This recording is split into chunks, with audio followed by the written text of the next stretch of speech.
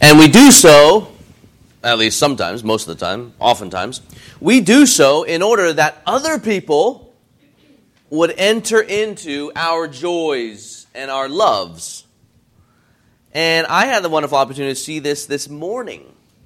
I was downstairs making my coffee as usual, and Owen came downstairs, and the first words out of his mouth as he put this little thing into my hands were, "Look at what I have."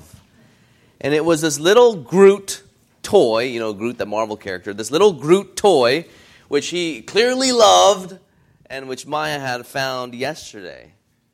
I thought it was so incredibly cute. Here he is, just overflowing with joy, and of course you can see it in his eyes. And he wants me to share in it. So he speaks about it. So he puts that thing right in front of me. Friends, what we speak about, what we call others to experience, reflects actually what we love, doesn't it? Especially so for the things that we gladly suffer for. In today's passage, Paul the Apostle, he puts in our hands, as it were, he brings to the forefront of our minds and our hearts the Christian's greatest joy. That is, Jesus Christ and His gospel. And as Paul helps us enter into the joy of Christ, we are reminded to continue, laboring for Jesus Christ, even in the midst of difficulty and trials and suffering.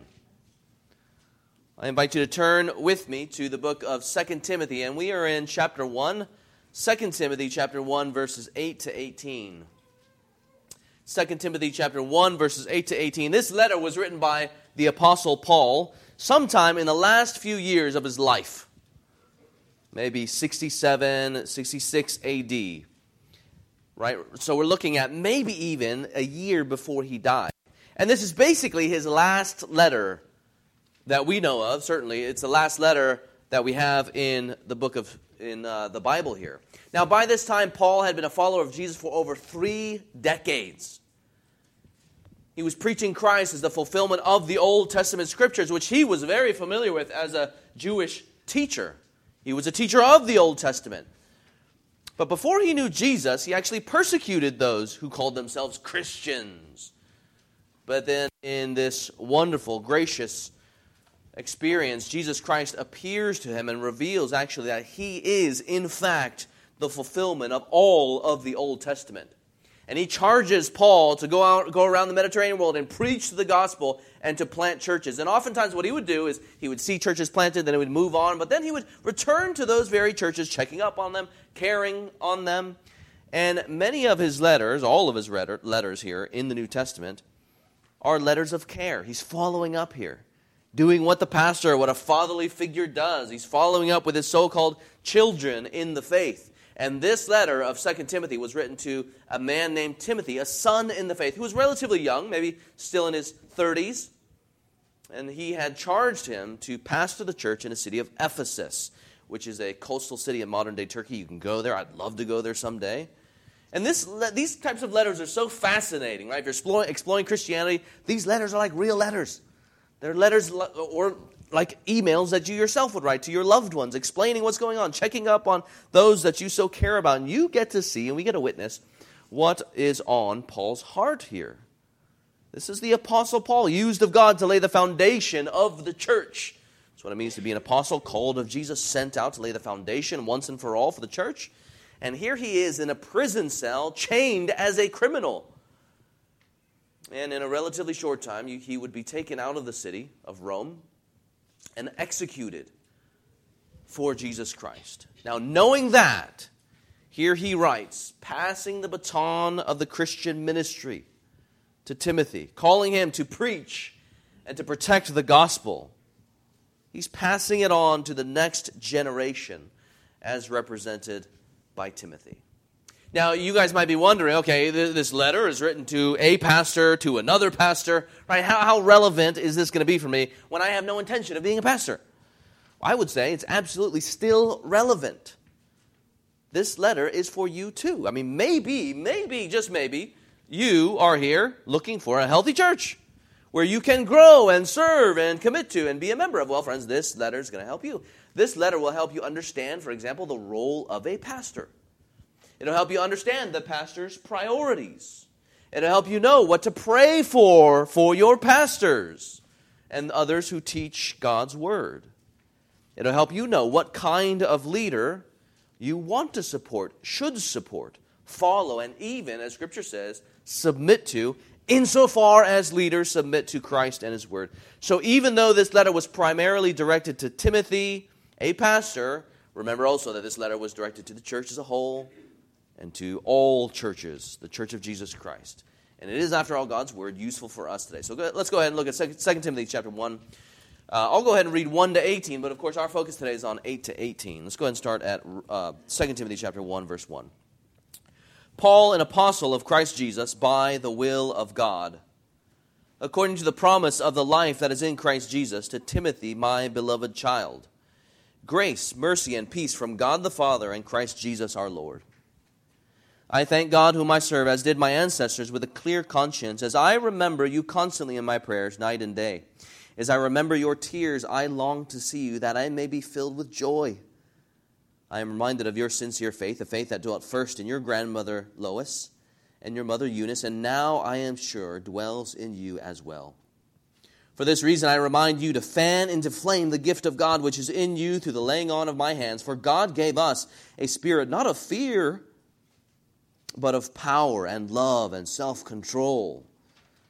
Therefore, do not be ashamed of the testimony about our Lord, nor of me his prisoner, but share in suffering for the gospel by the power of God, who saved us and called us to a holy calling, not because of our works, but because of his own purpose and grace, which he gave us in Christ Jesus before the ages began, and which now has been manifested through the appearing of our Savior Christ Jesus, who abolished death and brought life and immortality to light through the gospel, for which I was appointed a preacher, an apostle, and teacher, which is why I suffer as I do.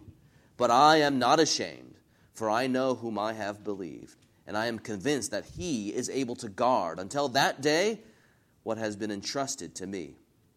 Follow the pattern of sound words that you have heard from me in the faith and love that are in Christ Jesus. By the Holy Spirit who dwells within us, guard the good deposit. You are aware that all who are in Asia turned away from me, among whom are Phygellus and Hermogenes. May the Lord grant mercy to the household of Onesiphorus, for he often refreshed me and was not ashamed of my chains. But when he arrived in Rome, he searched for me earnestly and found me. May the Lord grant him to find mercy from the Lord on that day. And you well know all the service he rendered at Ephesus.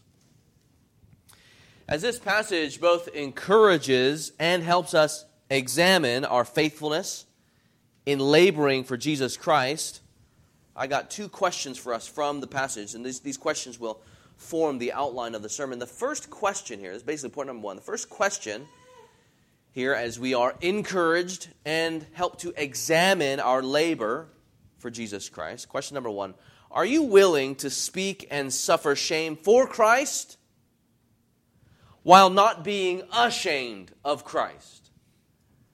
Are you willing to speak and suffer shame for Christ while not being ashamed for Christ? At the beginning of our passage, go ahead and look there in verse 8. Paul exhorts Timothy, just saying very plainly, do not be ashamed of the testimony about our Lord, nor of me, his prisoner. This verse simply follows immediately what came before from verse chapter 7. You go ahead and look there. He says there, God gave us a spirit, not of fear, but of what? Of power, of love, of self-control. Given that reality, he says, therefore. And we can easily apply this to all of us, right? Because God has not given us a spirit of fear, but because he's given all of us in the plural, therefore, because of these things, do not be ashamed of the testimony about our Lord, nor of me, his prisoner. You know, to feel the force of what Paul is saying here, we have to remember that there was actually so many reasons to be ashamed in regards to Christianity and Paul, a proponent of it, an apostle of Christ. Christians were, in fact, as I mentioned last time, looked down upon in society. Christians were also, they had this label on their backs, put on them by the emperor of Rome, Nero. He had accused them of starting this massive fire, which it turns out he himself started. And Nero went around and rounded up the Christians and had them tortured by animals and burned, becoming flames and human torture. So imagine the stigma then of what it meant to become a Christian, to bear that name. To be a Christian was to bring on this social ostracism. And along with that, the very real possibility of persecution, right? Bringing persecution to your very own doorstep, to your family's doorstep, to your children's doorstep. To make matters worse, thinking of all that there is to be ashamed in the situation, the leaders of this Christianity, they were jailbirds. They were accused of being criminals, so there's even more stigma for these things. So those of you guys who are concerned or have been concerned about accumulating social points, moving up the social ladder, right? You got to remember that having leaders who are in and out of jail would not have worked in your benefit. For those fighting for social prominence, you might be a little embarrassed. Not only about the name Christian, but for those who serve him, for his church, and especially for the Christ. But even for the one not caught up, right? Let's say there are a number of us here who don't know what it looks like to climb the social ladder, but even for the ones not caught up and moving up the social ladder, you would, I think, still be tempted to lose hope, to be discouraged, maybe even to turn your backs, given all this pressure, the persecution that you would be feeling here as you're seeing maybe your own friends die. You would be tempted, I think, even as Christians, to think that there is no hope, and so therefore you ought to just shut up. So Paul says, I think there, do not be ashamed of the testimony of our Lord. Now you got to think about the way in which he's saying this. I don't think he's saying this as like it's a prohibition given by the drill sergeant, right? That's not how he's saying this here. Do not be ashamed. I think he's saying it as an aging mentor, helping to cast vision again for the very thing for which they have suffered already for. The very things that Paul reminds Timothy to not be ashamed of, which we're going to see soon. They were the very things, once again, that they had already been shamed for. Paul go on to say that Paul and Timothy had already shared in the same suffering. Right? This is suffering for the testimony of our Lord. That's what they suffered for. It's the very thing that Paul himself was suffering for and would, in fact, die for, was the testimony of our Lord. It's also described there, just look at the passage, I don't know if you noticed there. Verse 8 is described there as the gospel. Verse number 9, it's described here as the sound words, or the healthy words, the life-giving words. And then verse 14, it's described here as the good deposit. All these things, all these phrases refers to the content or the truths about God's salvation plan in Jesus Christ and his work on the cross. It is the gospel, the good news of Jesus. This is exactly what the disciples were charged to testify to. Right? So if you remember, Jesus Christ, he is crucified on behalf of his people as he bore the sins of his people. He is then raised.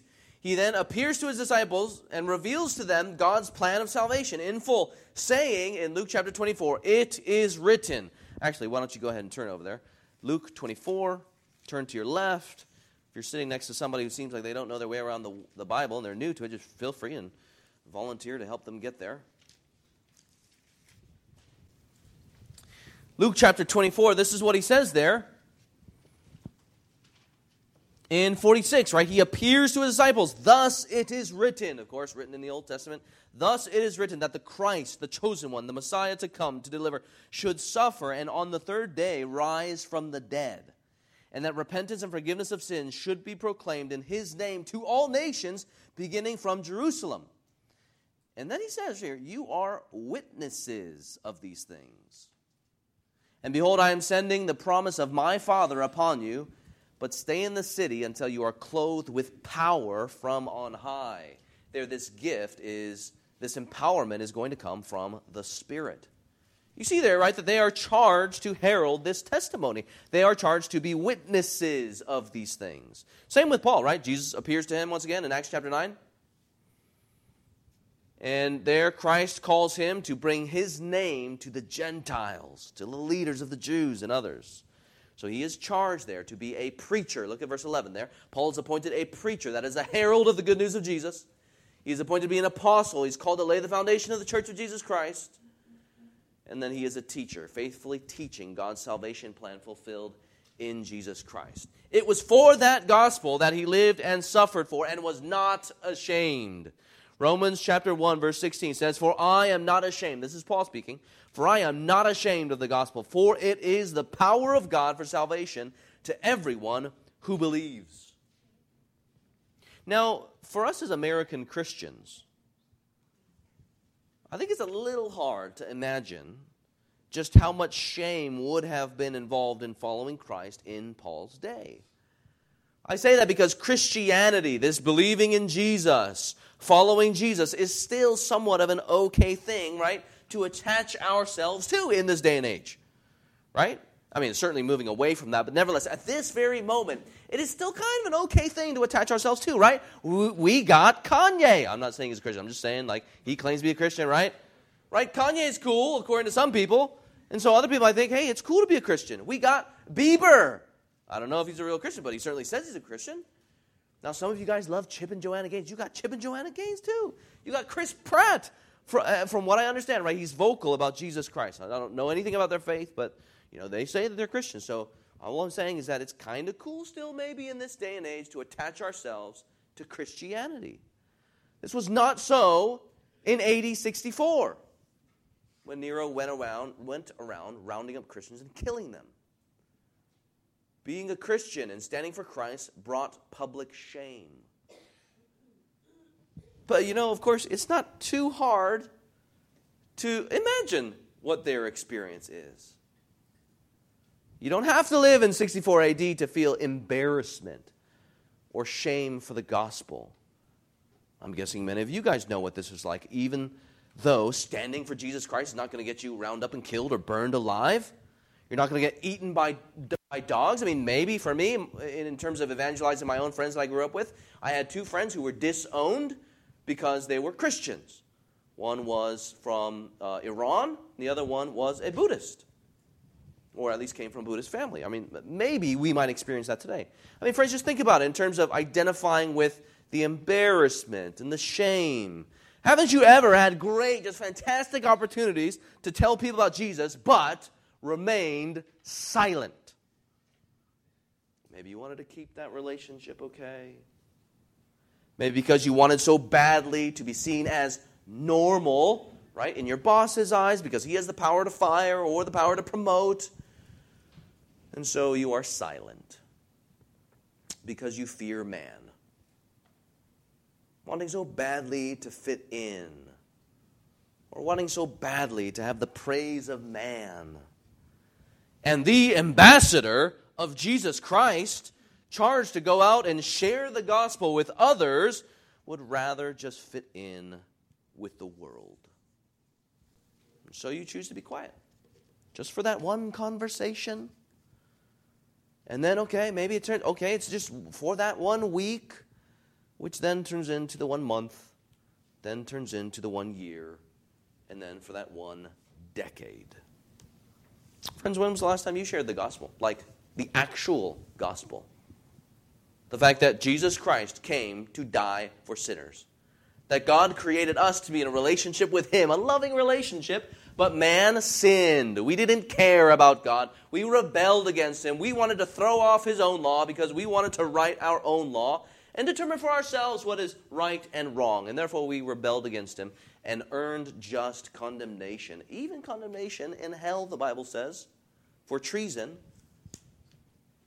But according to God's good grace and His love for sinners, He reached out for us. He didn't immediately judge, which He had every authority to and right to, but instead He delayed that and sent Christ to live the perfect life we should have and to die on the cross bearing the wrath and the judgment that we ourselves deserve, his people deserve, all so that we would know God as Father and the Lord as Savior and be forgiven of our sin.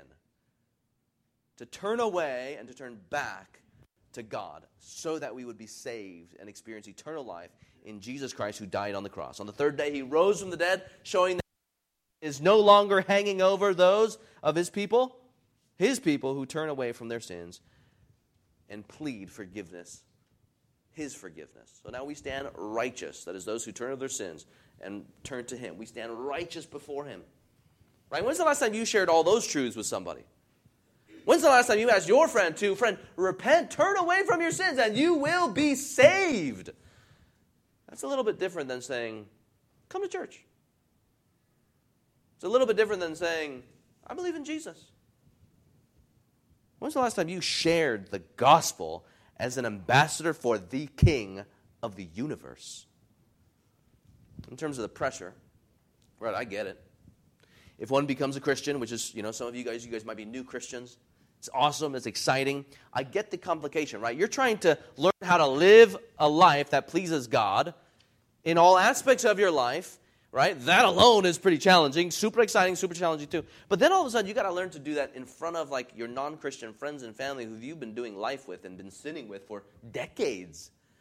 It gets even more complicated. Super exciting, also kind of complicated, also very challenging. You've got to do this in relation to the stuff that you talk about, the stuff you think about, the stuff you live for, the things you worship. You got to think about the things you drink, like alcohol. You got to, right? You're trying to figure out how to navigate not getting drunk and worshiping Jesus and not doing this in front of your friends and trying to love them and share the gospel. It's going to get complicated. And while standing for Christ and the gospel may not involved, once again, being fed to dogs, being burned alive, there are, in fact, very real consequences. I mean, if you think about it, who wants to lose their loved ones? Who wants to be disowned by their family?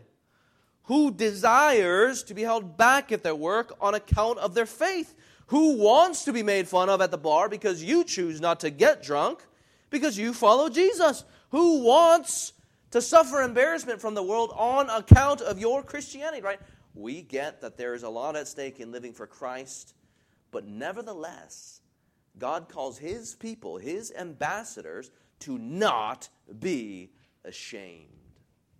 If you find yourself avoiding opportunities to speak about Christ, or if you find yourself simply just refusing to speak about Christ on account of the shame that might come your way, I pray that you would embrace this exhortation here.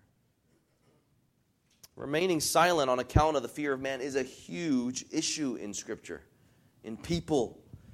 Meaning it's really crucial to work on, and it's an issue that is actually very common to man. In 2 Timothy 1:15-18, if you look there, right? He says there in 15, you are aware of all in Asia who turned away from me, presumably on account of the persecution or on account of the shame that Paul was experiencing and that they were experiencing. This is a common issue, and then it's clear from Scripture that some people struggle with the fear of man, but yet they wrestle with those things and they repent of them, and then they continue. Just think about Peter, for example.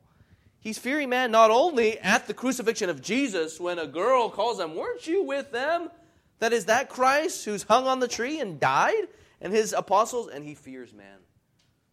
But the Lord so graciously, in recognizing that he struggles with the fear of man, nevertheless continues to have him in his service, which is what makes his reinstallation at the end of the book of John so encouraging, telling Peter, feed my sheep. That's encouraging. That means if you Christians struggle with the fear of man, you nevertheless are loved by the Savior.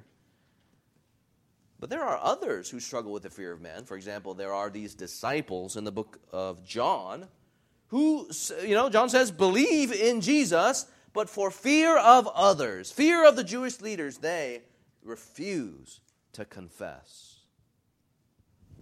Timothy was well aware of the consequences of following Jesus. As he received the baton of the Christian ministry, right? You realize that Paul is in jail, going to die.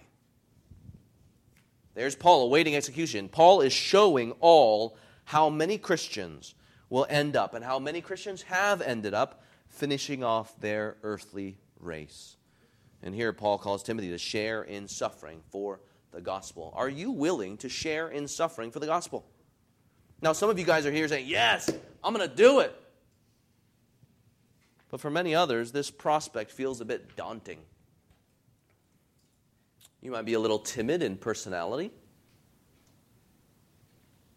Or maybe you're struggling with your own sin and you wonder, like, how in the world am I going to stand up for Jesus? This brings us to point number 2. Question number 2. Question number 2. What will help us stand for Christ? Or how in the world am I going to stand for Christ?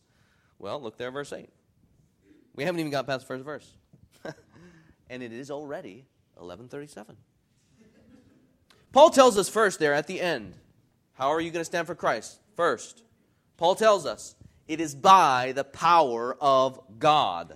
Therefore, do not be ashamed of the testimony about our Lord, nor of me his prisoner, but share in suffering for the gospel by the power of God. Again, he's just continuing what he spoke about in verse 7. How is Timothy to fulfill his ministry as a pastor of the church at Ephesus? He knows, right? Paul knows exactly what Timothy is up against.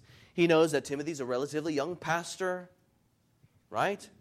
He knows all of the false teaching that's going on. He knows that people are being strayed away, drawn away to godliness. And so he says in verse 7, God did not give us a spirit of timidity, but of power, of love, of self-control. And it's that power that will help that will help Timothy and all Christians stand for Jesus Christ. Christian, you realize that this power here that he's talking about is the fruit of the Spirit, that kind of power. Although it's not in Paul's list of the fruit of the Spirit in the book of Galatians, it nevertheless is something that the Spirit of Jesus Christ works or brings about in the people of Christ. If you remember back to when Christ we already talked about this, right? When he was about to send out the disciples, he tells them, I want you to wait. I want you to stay in the city before you go out. Why is that? Because you will be empowered by the Spirit. Turn over to the book of Acts. The book of Acts, we already read the end of Luke, which was written by Luke the doctor, the physician. Here the book of Acts is all about the start of the church, right? Jesus appears to his disciples, and he tells them to wait. And then the book of Acts just chronicles how the disciples spread out, the churches started, they go out preaching the gospel. Now look what he says there in verse 8 of chapter 1 of the book of Acts. The book of Acts, chapter 1, verse 8. He says, but you will receive what? Power when the Holy Spirit has come upon you, and you will be my witnesses in Jerusalem and in all Judea and Samaria, and to the ends of the earth. You see that there? That's Holy Spirit wrought power to do what? To witness to the ends of the earth. This is exactly what happens. The Spirit is poured out in the book of Acts. The Spirit is poured out in Acts chapter 2. Pentecost comes. The disciples preach then with great boldness. And then you look over to Acts chapter 4. Turn over to Acts chapter 4.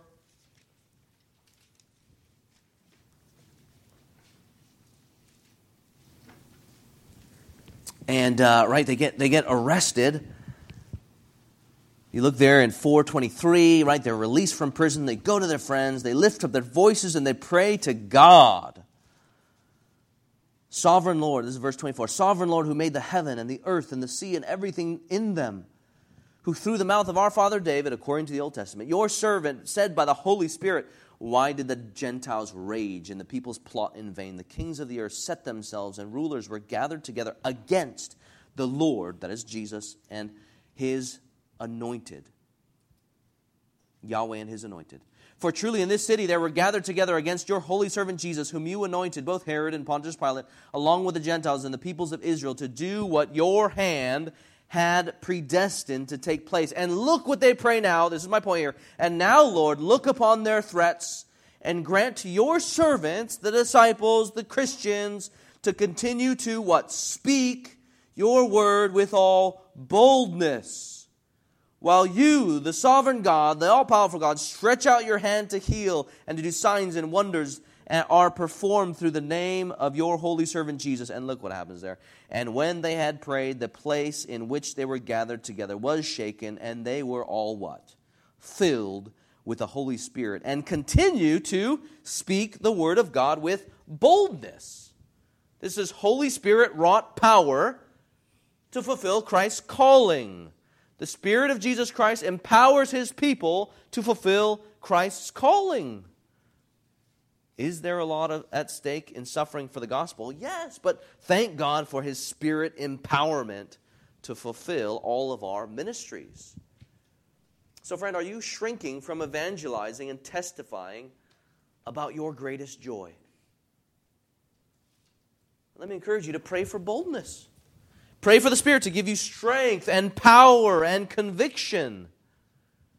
Pray that the Lord would help you see people from His perspective, from an eternal perspective. That in that moment when you are struggling with that fear and embarrassment, that you would see them as either heading towards heaven or hell, based on whether they repent of their sins or not. Pray the Lord would grant you, by the Spirit's power, boldness, Spirit-wrought boldness, and boldness to love God and love others. Because it is God and His Spirit and His power that would help us stand, and stand even in the face of difficulty. Let us then depend on the Spirit. That is the first thing that will help us stand, the power of God. Here's the second thing that will help us stand. There's two things, right? What will make us stand? The power of God. And second thing, remembering who it is that we suffer for. Remembering who it is that we suffer for. You realize that in this passage, right, we have the command, right? Suffer for the gospel. Suffer for the gospel. But then you notice, too, how much space Timothy gives to reminding Timothy who it is that he suffers for. It's really interesting here. You got the command, share in suffering for God by the power of God. And then Paul just kind of launches into this massive, detailed explanation of who their God is. I think this is super encouraging. Again, we got the command to suffer. And we all know, friends, right? We all know that we gladly suffer for certain things, right? You guys gladly suffer for certain things. You will gladly suffer for, let's say, that new job that you want. Right? You're happy to put in the hours. You're happy to do everything that it takes to maintain, to get that job, to maintain that job, to advance, to climb the corporate ladder. Let's say those of you who want to go to school, you know what it's like to suffer for that degree. And you enter into that joyfully, don't you? You know what it's like to suffer, for example, let's say for your loved ones. You're going to work hard at your 9 to 5, right? So that you could support your family. That's good work, friends. You realize that? We all know what it's like to suffer for the things we want, for the things we love. That's plain. That's obvious. That's just human life. We may not always consider it to be suffering. Oftentimes we consider it to be joy. But it is, at times, suffering nonetheless. That's what's going on here, right? He says, yeah, we suffer, but now let's be reminded of what we love. Right? Let's be reminded of what we love. Here's an illustration, right? Imagine your dream job is to intern at a museum. Right? A museum, I know, that's really nerdy, right? But let's just imagine that's you. You desire to intern at a museum that has the most amazing artwork you can imagine. Whether that's the Louvre in Paris, or whether it's, a Jordan Museum where you got all of Tinker's artwork displayed, right? You want to work there. You're dying to work there. Part of your job, right, that you so want requires you to do security. You got to guard the thing. Part of that job, too, requires restoring the paintings. Part of your job requires giving tours of the paintings, right, or the whole facility, helping people see what you see. Appreciate what you appreciate. The most amazing art pieces that have come down throughout the centuries, all right here, right before you, and you get to work there. Now, as an intern, you will need to work hard. It's going to cost you. You're going to suffer. Everybody knows that. Well, so friends, so does Paul. Paul knows that it's going to cost Timothy. Timothy knows that it will cost him. So Paul says there, suffer for the gospel of God. Continue in it. But then after that, he leaves that aside, right? And then here's an equivalent to what Paul does. He says, now, let's go look at every single piece of artwork. all of the beauties that make them masterpieces. Let's spend an eternity here looking and staring and appreciating of all that is beautiful and wonderful. Friends, that is what is going on here. You just look at there. End of 8. Share in suffering for the gospel by the power of God. Who? He gave him the command. Now he's looking at the who. It's like the first piece of artwork, for example. Who saved us and called us to a holy calling. Now he looks at the manner, right? The next piece of artwork. Not because of our own works, as if we could work for salvation. Grace would no longer be grace. Mercy would no longer be mercy. But because of his own purpose and grace. Then he goes on to the next piece of artwork, which, let's look at this grace, right? Which he gave us in Christ Jesus. Now let's think about time. Before the ages began, and which now has been manifested through the appearing of our Savior, Christ Jesus. Now we look at Jesus, who abolished death and brought life and immortality to light through the gospel. Sure, in the worst of times, in our greatest temptations, on our worst of days, it might feel like a burden. Certainly we get tired, sometimes we get sidetracked, sometimes we might wonder if we have it in us. But deep down, on account of the Spirit's work on our hearts, we know this work is good. And the one for whom we work is glorious. That's who he's pointing him to. The work is good, suffer for the sake of the gospel. Now we look at God. God who saved us and called us to a holy calling. If you're visiting with us and you know yourself not to be a Christian, you realize here that no one can walk away from, let's say, this verse or the Gospels or all the Bible and think, yeah, Christians just believe in dry principles. That's it. You know, it's just like some philosophy they subscribe to, and then maybe they move on. You can't come away from Scripture concluding that here. Christians follow God, the Savior. Jesus, the person, the Savior. That's what he's called there in verse 12. God saved us in Christ Jesus. Verse 12, the Savior. We worship a person.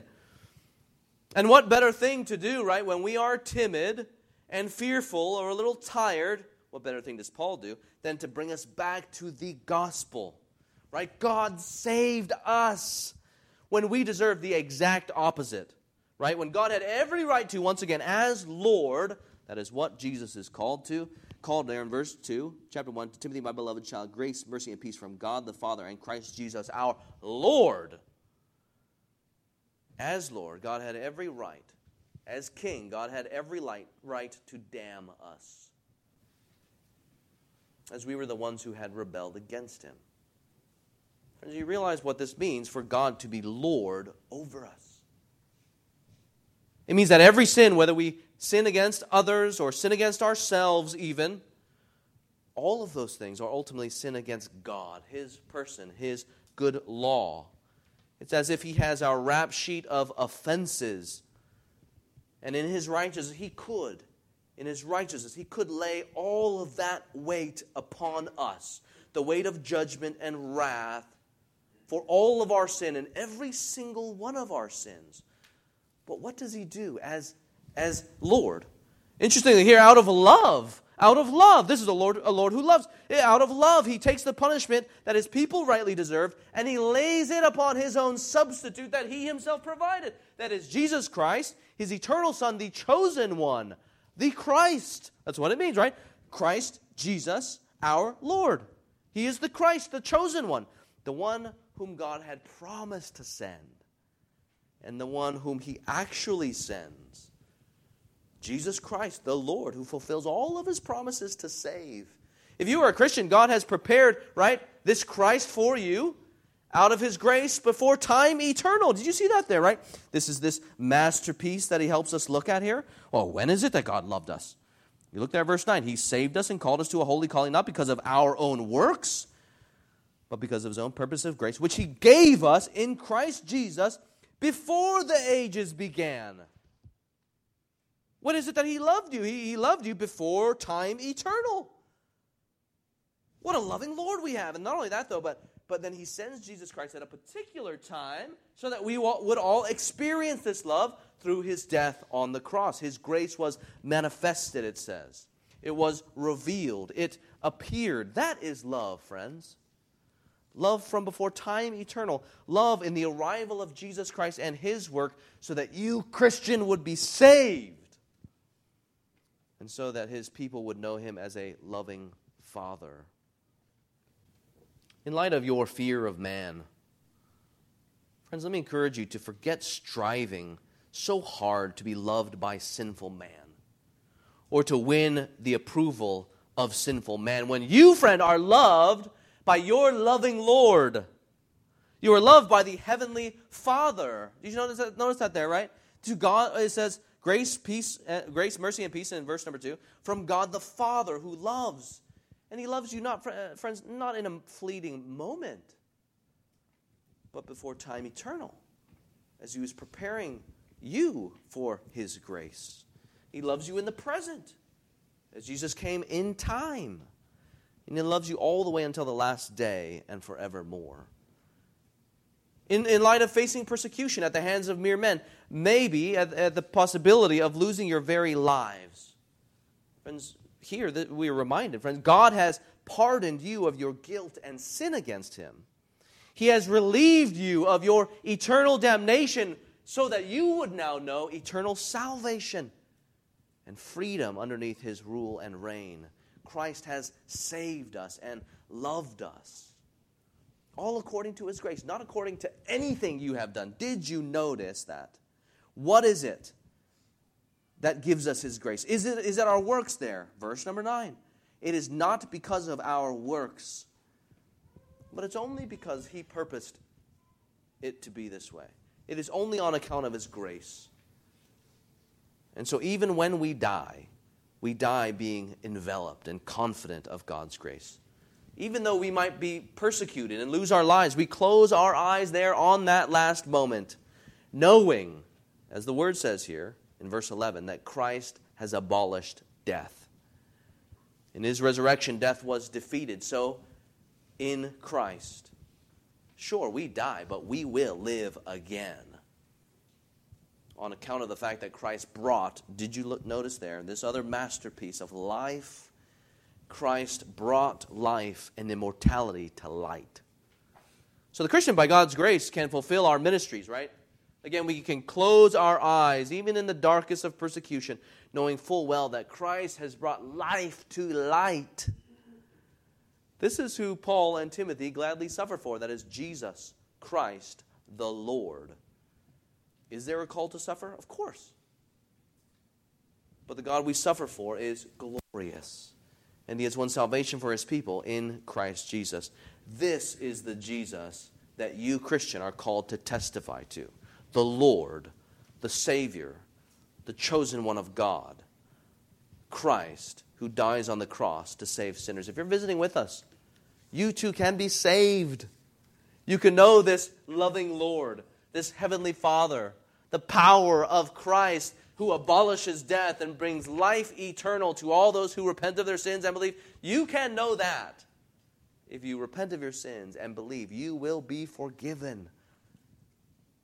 This is exactly what Christ holds out. He calls all to turn away from sin and to Him, and you will know rest for your souls and purpose, a purpose worth living for until your very own last breath. In terms of application, I wonder if your words, speaking to the Christian here, I wonder if your words testify to the fact that Jesus is Lord of the universe, the King of the entire kingdom. Evangelism, right? Do your words testify to the fact that Jesus is the Lord? And even in the ways in which you speak, the manner in which you speak these words, does the manner reflect that you speak on the authority of the eternal King of the universe? Or do you speak with the boldness of a little village mouse? Meaning that your God is nothing but a village mouse. Do you speak of Jesus as the Savior, who has delivered you from death and saved you from eternal damnation? You figure that if you lived in that reality, we would be speaking with a corresponding gratitude, a corresponding joy, love for God, a healthy, robust indebtedness, and an eagerness to tell others about your Savior. Do you speak with that eagerness when you're talking to your friends about Jesus Christ? Do you speak with joy? How about the way you speak of Him as God's chosen one, who in Him alone is salvation? I mean, have you ever told someone else that it is only through Him that there is salvation? Him alone. It's easy to talk about Jesus. It's a little harder to talk biblically that the only way to the Father is through Christ. God forbid our friends and family would say about us, on account of our fear of man, based on what he said, I didn't know Jesus was so important. In talking to her, it just seemed like she was recommending Christ to me. Well, I didn't know salvation was only through Him. Church, may it never be that you find it necessary to make Christ small in your friend's estimation so that you would be big in theirs. It may mean that your estimation of the Lord and Savior Jesus Christ really is that small. And your estimation of yourself or others really is that big. Why fear man who can destroy the body when Christ has already saved your eternal soul from destruction and won for you freedom from death and life eternal, and a new body in heaven? Is there a call to suffer? Yes. There is. It's obvious. We all know what it's like to suffer for things we love. But then, friends, in the moment there, when it is difficult, go on and remind yourself who it is that you suffer for. You suffer for God and His salvation plan in Christ alone, all by His grace and love, so that we would know eternal life. That's what Paul says there. If you look there in 13:14, right, how is it that he is to not be ashamed and continue suffering? He says there in 13, follow the pattern of sound words that you have heard from me in the faith and love that are in Christ Jesus. Follow the pattern. You guys realize that he just laid out a pattern? Share in suffering for the gospel. Who is this God? Let me tell you the pattern of what we teach and say about who this God is. He says, follow that pattern. Keep it. That is the gold standard. Follow the pattern of the sound words, the healthy words, the life-giving words. That's what it means. In the faith, as we all have faith in Jesus. And also as we persist in the love that is in Christ Jesus. In keeping it and in reviewing it and in preaching it, we go on to, there in 14, by the Holy Spirit who dwells within us, guard the good deposit entrusted to us. You see how much there Paul wants to guard that deposit that was entrusted him. And of course, when we're thinking deposit or the gospel, always think of the person that the gospel speaks about and testifies to. It's the truth about Jesus. He received it. He doesn't want anybody to alter it. Don't mess around. Don't say that Christ is not God, or don't say that Christ has never been human. He is the God-man who has died on the cross for sins. Don't mess with those things. Just keep it, preserve it. Guard the good deposit entrusted to us. Friends, you realize that here we hope to be reviewing this and keeping the pattern of the healthy words, the sound words in this service, and holding it out to us every single week here from every passage that we preach on. I want to teach and we want to review just how glorious our God is and what that has to do with our lives, so that if we are ever called to suffer for the sake of Christ's name, we would gladly take up that charge while beholding that wonderful Savior. That's why, friends, in every single sermon that is preached here, we hope that no one would ever leave here not knowing what to do to be saved. We want everybody here to know the gospel, right? Which is why we talked about the gospel 2 times actually in this sermon thus far. God created us. We rebelled against Him. God sent His Son Jesus to forgive us of sin. He died on the cross bearing the wrath that we deserved so that all who would ever repent of their sins and believe in Him would be saved. That's the gospel. Talked about that 2 times already. Now 3 times already. We want people to know that so that when you leave the door, if you're not a Christian, you know what to do. That is nothing of your own, but to simply acknowledge your sin that you have rebelled against God, and to cast yourself at Christ and His work, who wins salvation. Repent of your sin and believe. We talk about that here in the sermon. We sing songs about that. We read scriptures about that. We pray prayers about that. We do this in order to help preserve or to keep the pattern of sound words. He's going to talk about what this means. Paul's going to talk about what this means again. We'll just leave it right there at that corporate church application, right? This is why we do what we do. So if you come into church thinking like, hey, why does the sermon always sound the same, even though he's preaching from 1 Samuel to when Jason's preaching on the book of Luke, to when Oscar's preaching on the book of Jude, to when I'm preaching here in 2 Timothy, why does it to some degree all sound the same? Because, friends, it all arrives or culminates in Jesus Christ and His work on the cross. Praise God you're saying that. That means we're actually doing something right. We are keeping the pattern of the sound words that we have heard from Paul, from Timothy, from God's Word right here, as we throw ourselves and cast ourselves in the faith of Jesus Christ and in the love that is in Him and in His work on the cross. Is standing for Christ difficult sometimes? Yes. Will it require effort and suffering if God should call us to that? Yes. But the holy calling we have been given, the holy calling, as it says there, God has saved us and called us to a holy calling.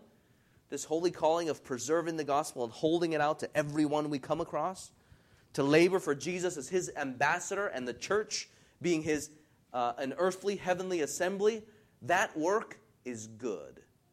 And our God is glorious. So let us then continue speaking about our greatest joy, our Lord and Savior, Jesus Christ, and calling others to enter into the joy of Christ. Let's pray together.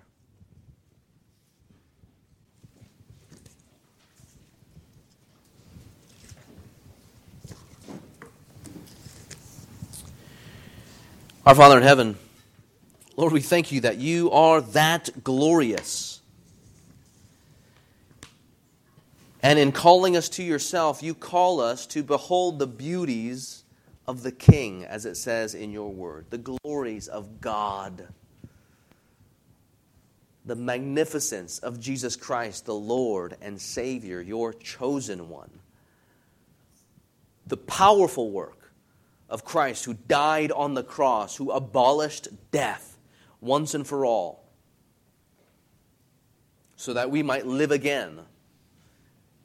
The work of Jesus Christ who brought life and immortality to light through the gospel. And the power that the gospel has to change our very lives. Lord, we thank You that we have so many opportunities to be reminded of these truths. Help us see them in all of their glories. God, we know, we confess that sometimes it is difficult. Sometimes we do fear man. Sometimes we do get sidetracked. But help us have a fear of You. We pray, Lord, that we would be living for You in all ways and at all times. Compel us by Your grace, according to Your word, by the power of the Spirit, to see You for who You are and to see ourselves and others for who we are. And so therefore we would be compelled to share the gospel of Jesus Christ with others. As that alone, that is Jesus Christ alone, is the one in whom there is salvation. Lord, we pray even in the ways in which we live our lives, Lord, that we would so live our lives in a way where we testify to the only thing worth believing in and trusting in and casting ourselves upon is Christ and the gospel. Lord, we ask that You would do these things, that You would empower us by Your Spirit, that Your Spirit would so work in us so that we might fulfill the calling You have given us. In Your name we pray. Amen.